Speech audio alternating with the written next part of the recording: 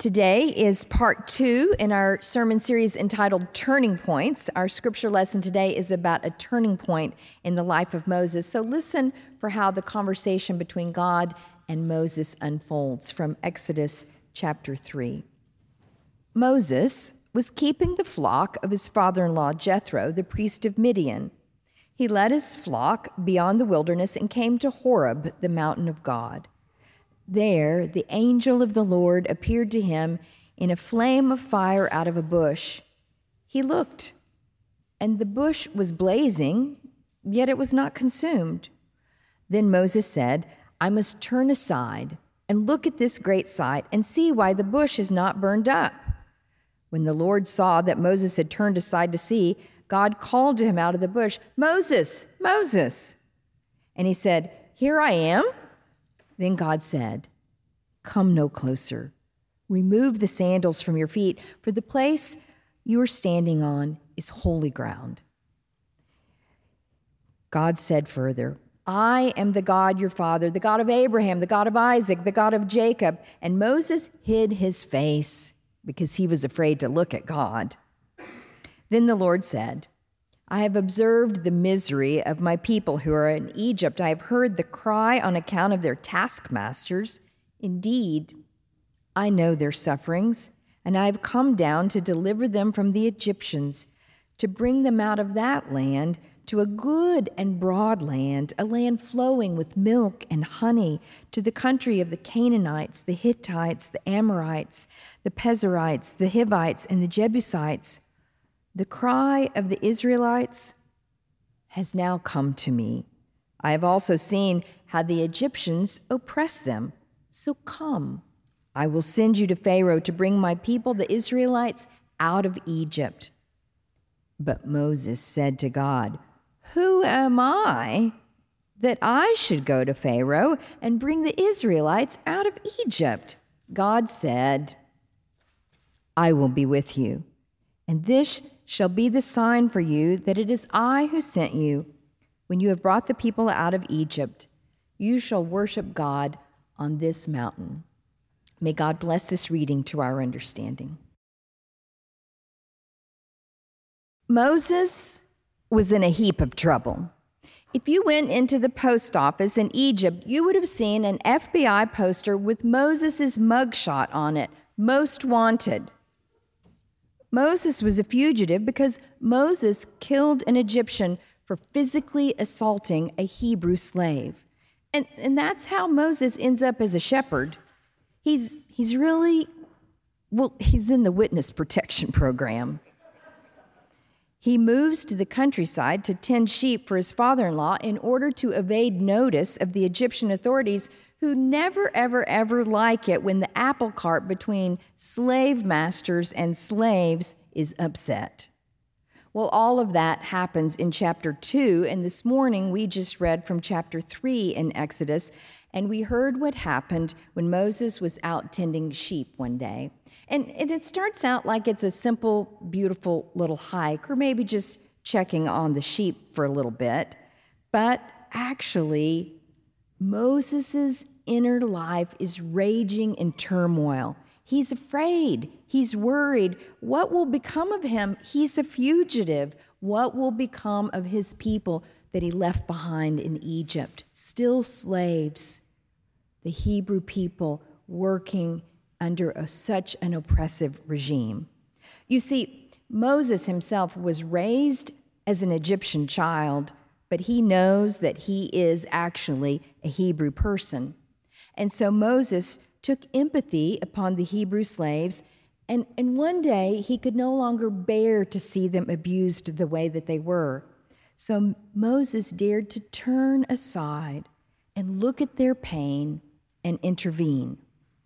This makes Moses a prime candidate for God to tap on his shoulder and summon him to rescue even more slaves who are suffering. In fact, what God is asking of Moses is what we would call today systemic change, to lead not just one slave out of bondage, but to lead all the slaves out of bondage, to part the Red Sea, and to lead them into a land of freedom where they can experience peace and promise and prosperity. But all of that would involve Moses taking a huge risk. It would involve him as a fugitive going back to the place where he is most wanted and facing the leader, the Pharaoh, eye to eye, and who knows what could happen if he did that. So Moses is tending his flocks, and he's letting all of that roll around in his mind when he sees out of the corner of his eye a bush burning but not consumed. Moses turns and looks, and just as he turns and looks at the oppression of the people in Egypt, he turns and looks at that bush, and it is when he looks that we hear the voice of God, "Moses, Moses." And Moses says, I'm here, pick me.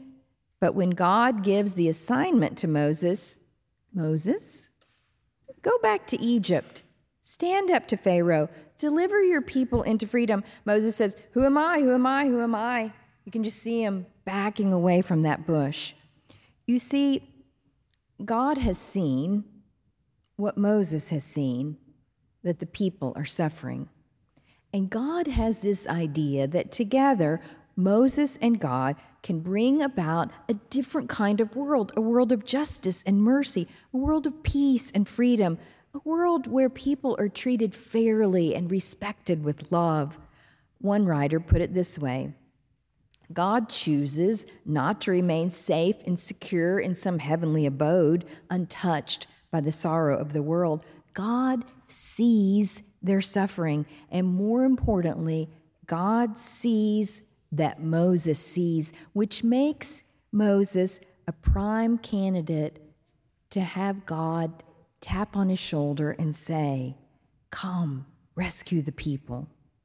Now, maybe you can relate to Moses' ambivalence. I can. We all have times in our lives when we raise our hand and say, I'll do it, pick me, here I am.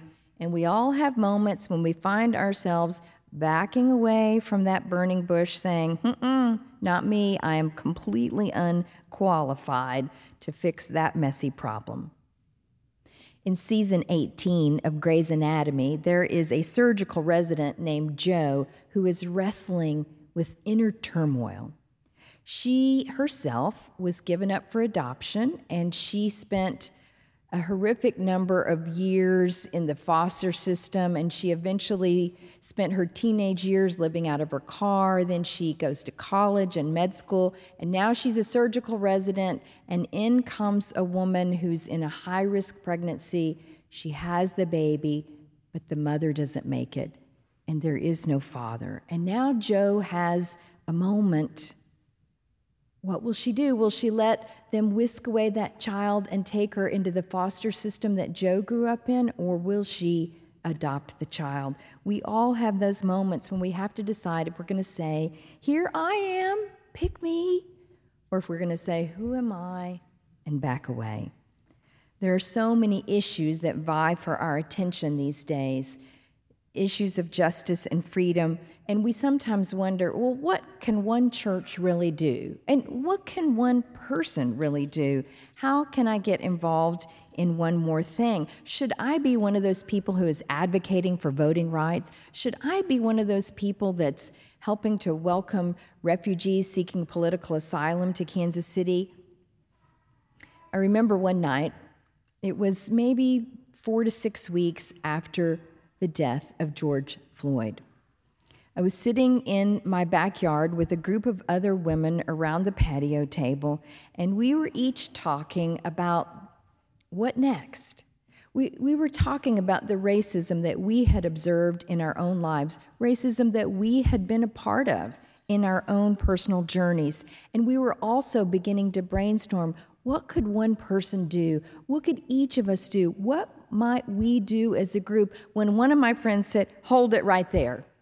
I am already spending my free time advocating for teens with mental health challenges. And I am already spending a lot of my extra time volunteering with organizations both locally and nationally working on environmental issues. And she said, I can't take on one more thing. I was so relieved when she said that.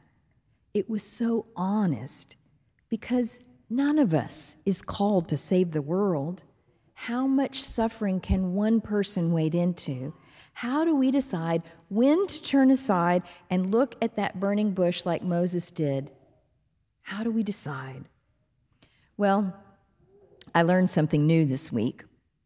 I learned that the ancient Midrash, which is what the rabbis wrote about the biblical stories over the years, that when they talked about this story of Moses and the burning bush, the rabbis would call it in their stories a thorn bush. And the Greek translation of this story calls it a thorn bush.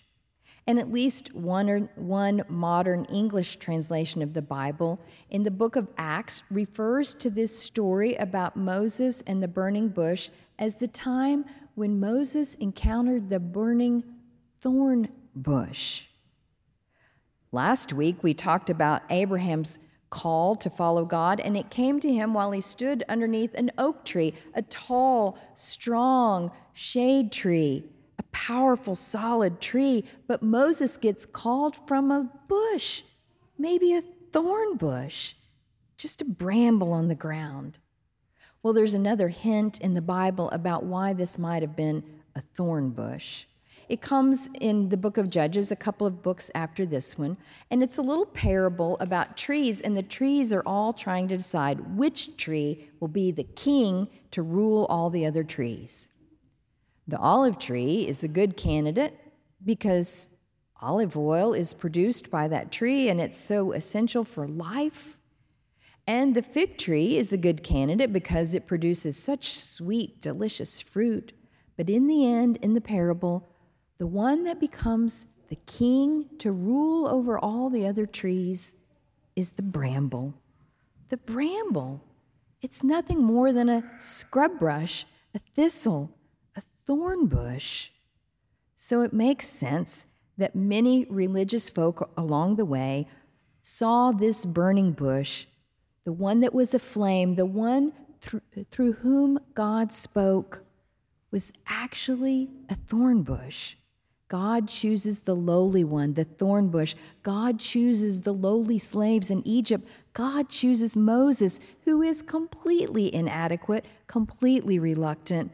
God looks at Moses, and he sees that Moses risked his own life to save one slave, and he decides that this Moses is a prime candidate to wage a full-scale rebellion against Egypt.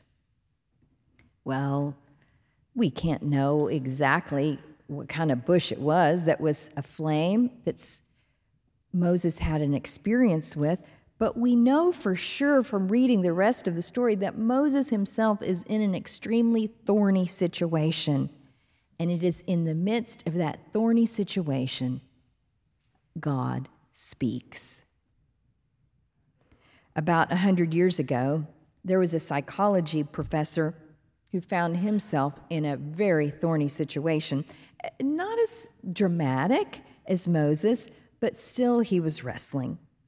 This professor was on a hike in New Hampshire, going through the forest, not so much to get exercise, not even to see the beautiful scenery. He needed time to think. He was brooding. He was frustrated by his own inability to make of his life a success.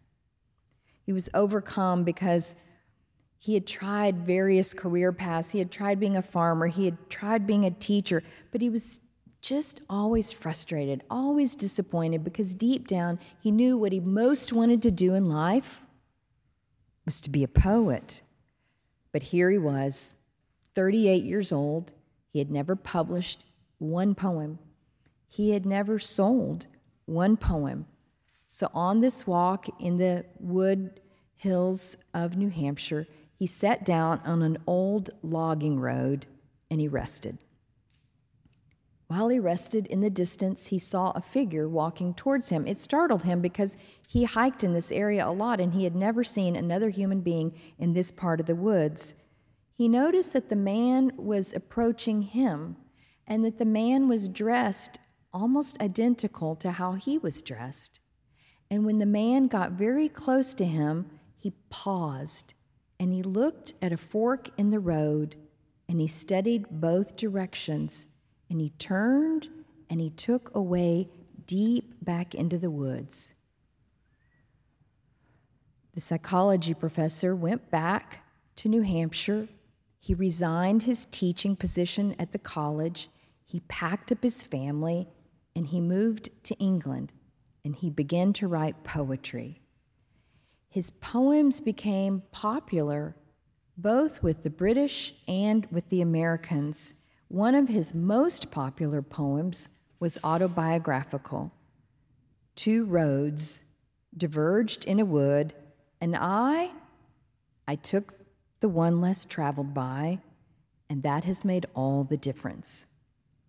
Where would we be today without the poetry of Robert Frost? Though we all dread the thorny moments that come to us in life, there are times when in the midst of the thorny moments, a burning bush appears and we hear some kind of clarity, maybe even the voice of God. For Moses, that voice led to a wild turn that changed not only the trajectory of his life, but it changed the course of history. On May 3rd, 1981, Carrie Lightner, who was 13 years old, had her picture taken in her softball uniform. Carrie was a rising star on her softball team. After they had their pictures taken, Carrie and her friend were walking in their neighborhood to the church carnival when a drunk driver struck Carrie and she died. The driver had only been out of jail 2 days following his fourth conviction for drunk driving. No parent can imagine anything worse. Carrie's mom, Candace, carried her daughter's picture in the softball uniform, taken just hours before the accident. She carried that picture with her wherever she went. She carried it from their home in California to the press conference in Washington, D.C. She carried it to the candlelight vigils that she had with other moms. She carried it to marches. She blew it up and she put it on picket signs at rallies. And that is how MAD was born, Mothers Against Drunk Driving. Those moms got President Reagan's attention, and he worked on legislation to get $125 million in grants to states that would change their laws to protect little girls like Carrie. Carrie's mom put her grief into action, and MAD estimates that some 400,000 lives have been saved in this country since we woke up to the fact that drunk driving kills. All of us long for a simple, beautiful, pain-free path through this human life. But many of us face tragic moments like Carrie Lightner's mom when pain simply comes at us like an avalanche. And many of us face those Robert Frost moments, the fork in the road, where we long for a beautiful and meaningful life and we are not sure where to go. What does God say in these turning points? God says, I will go with you. God says, I have observed the misery of my people. I have heard your cry.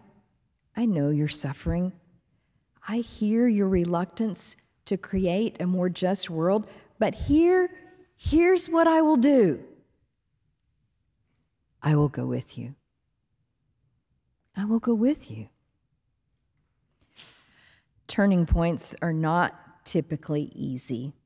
If they are for you, fantastic. For me, they are often difficult. One of the hardest questions I ever answer, and I get asked this question a lot, is How did you decide to become a minister? I never know how to answer.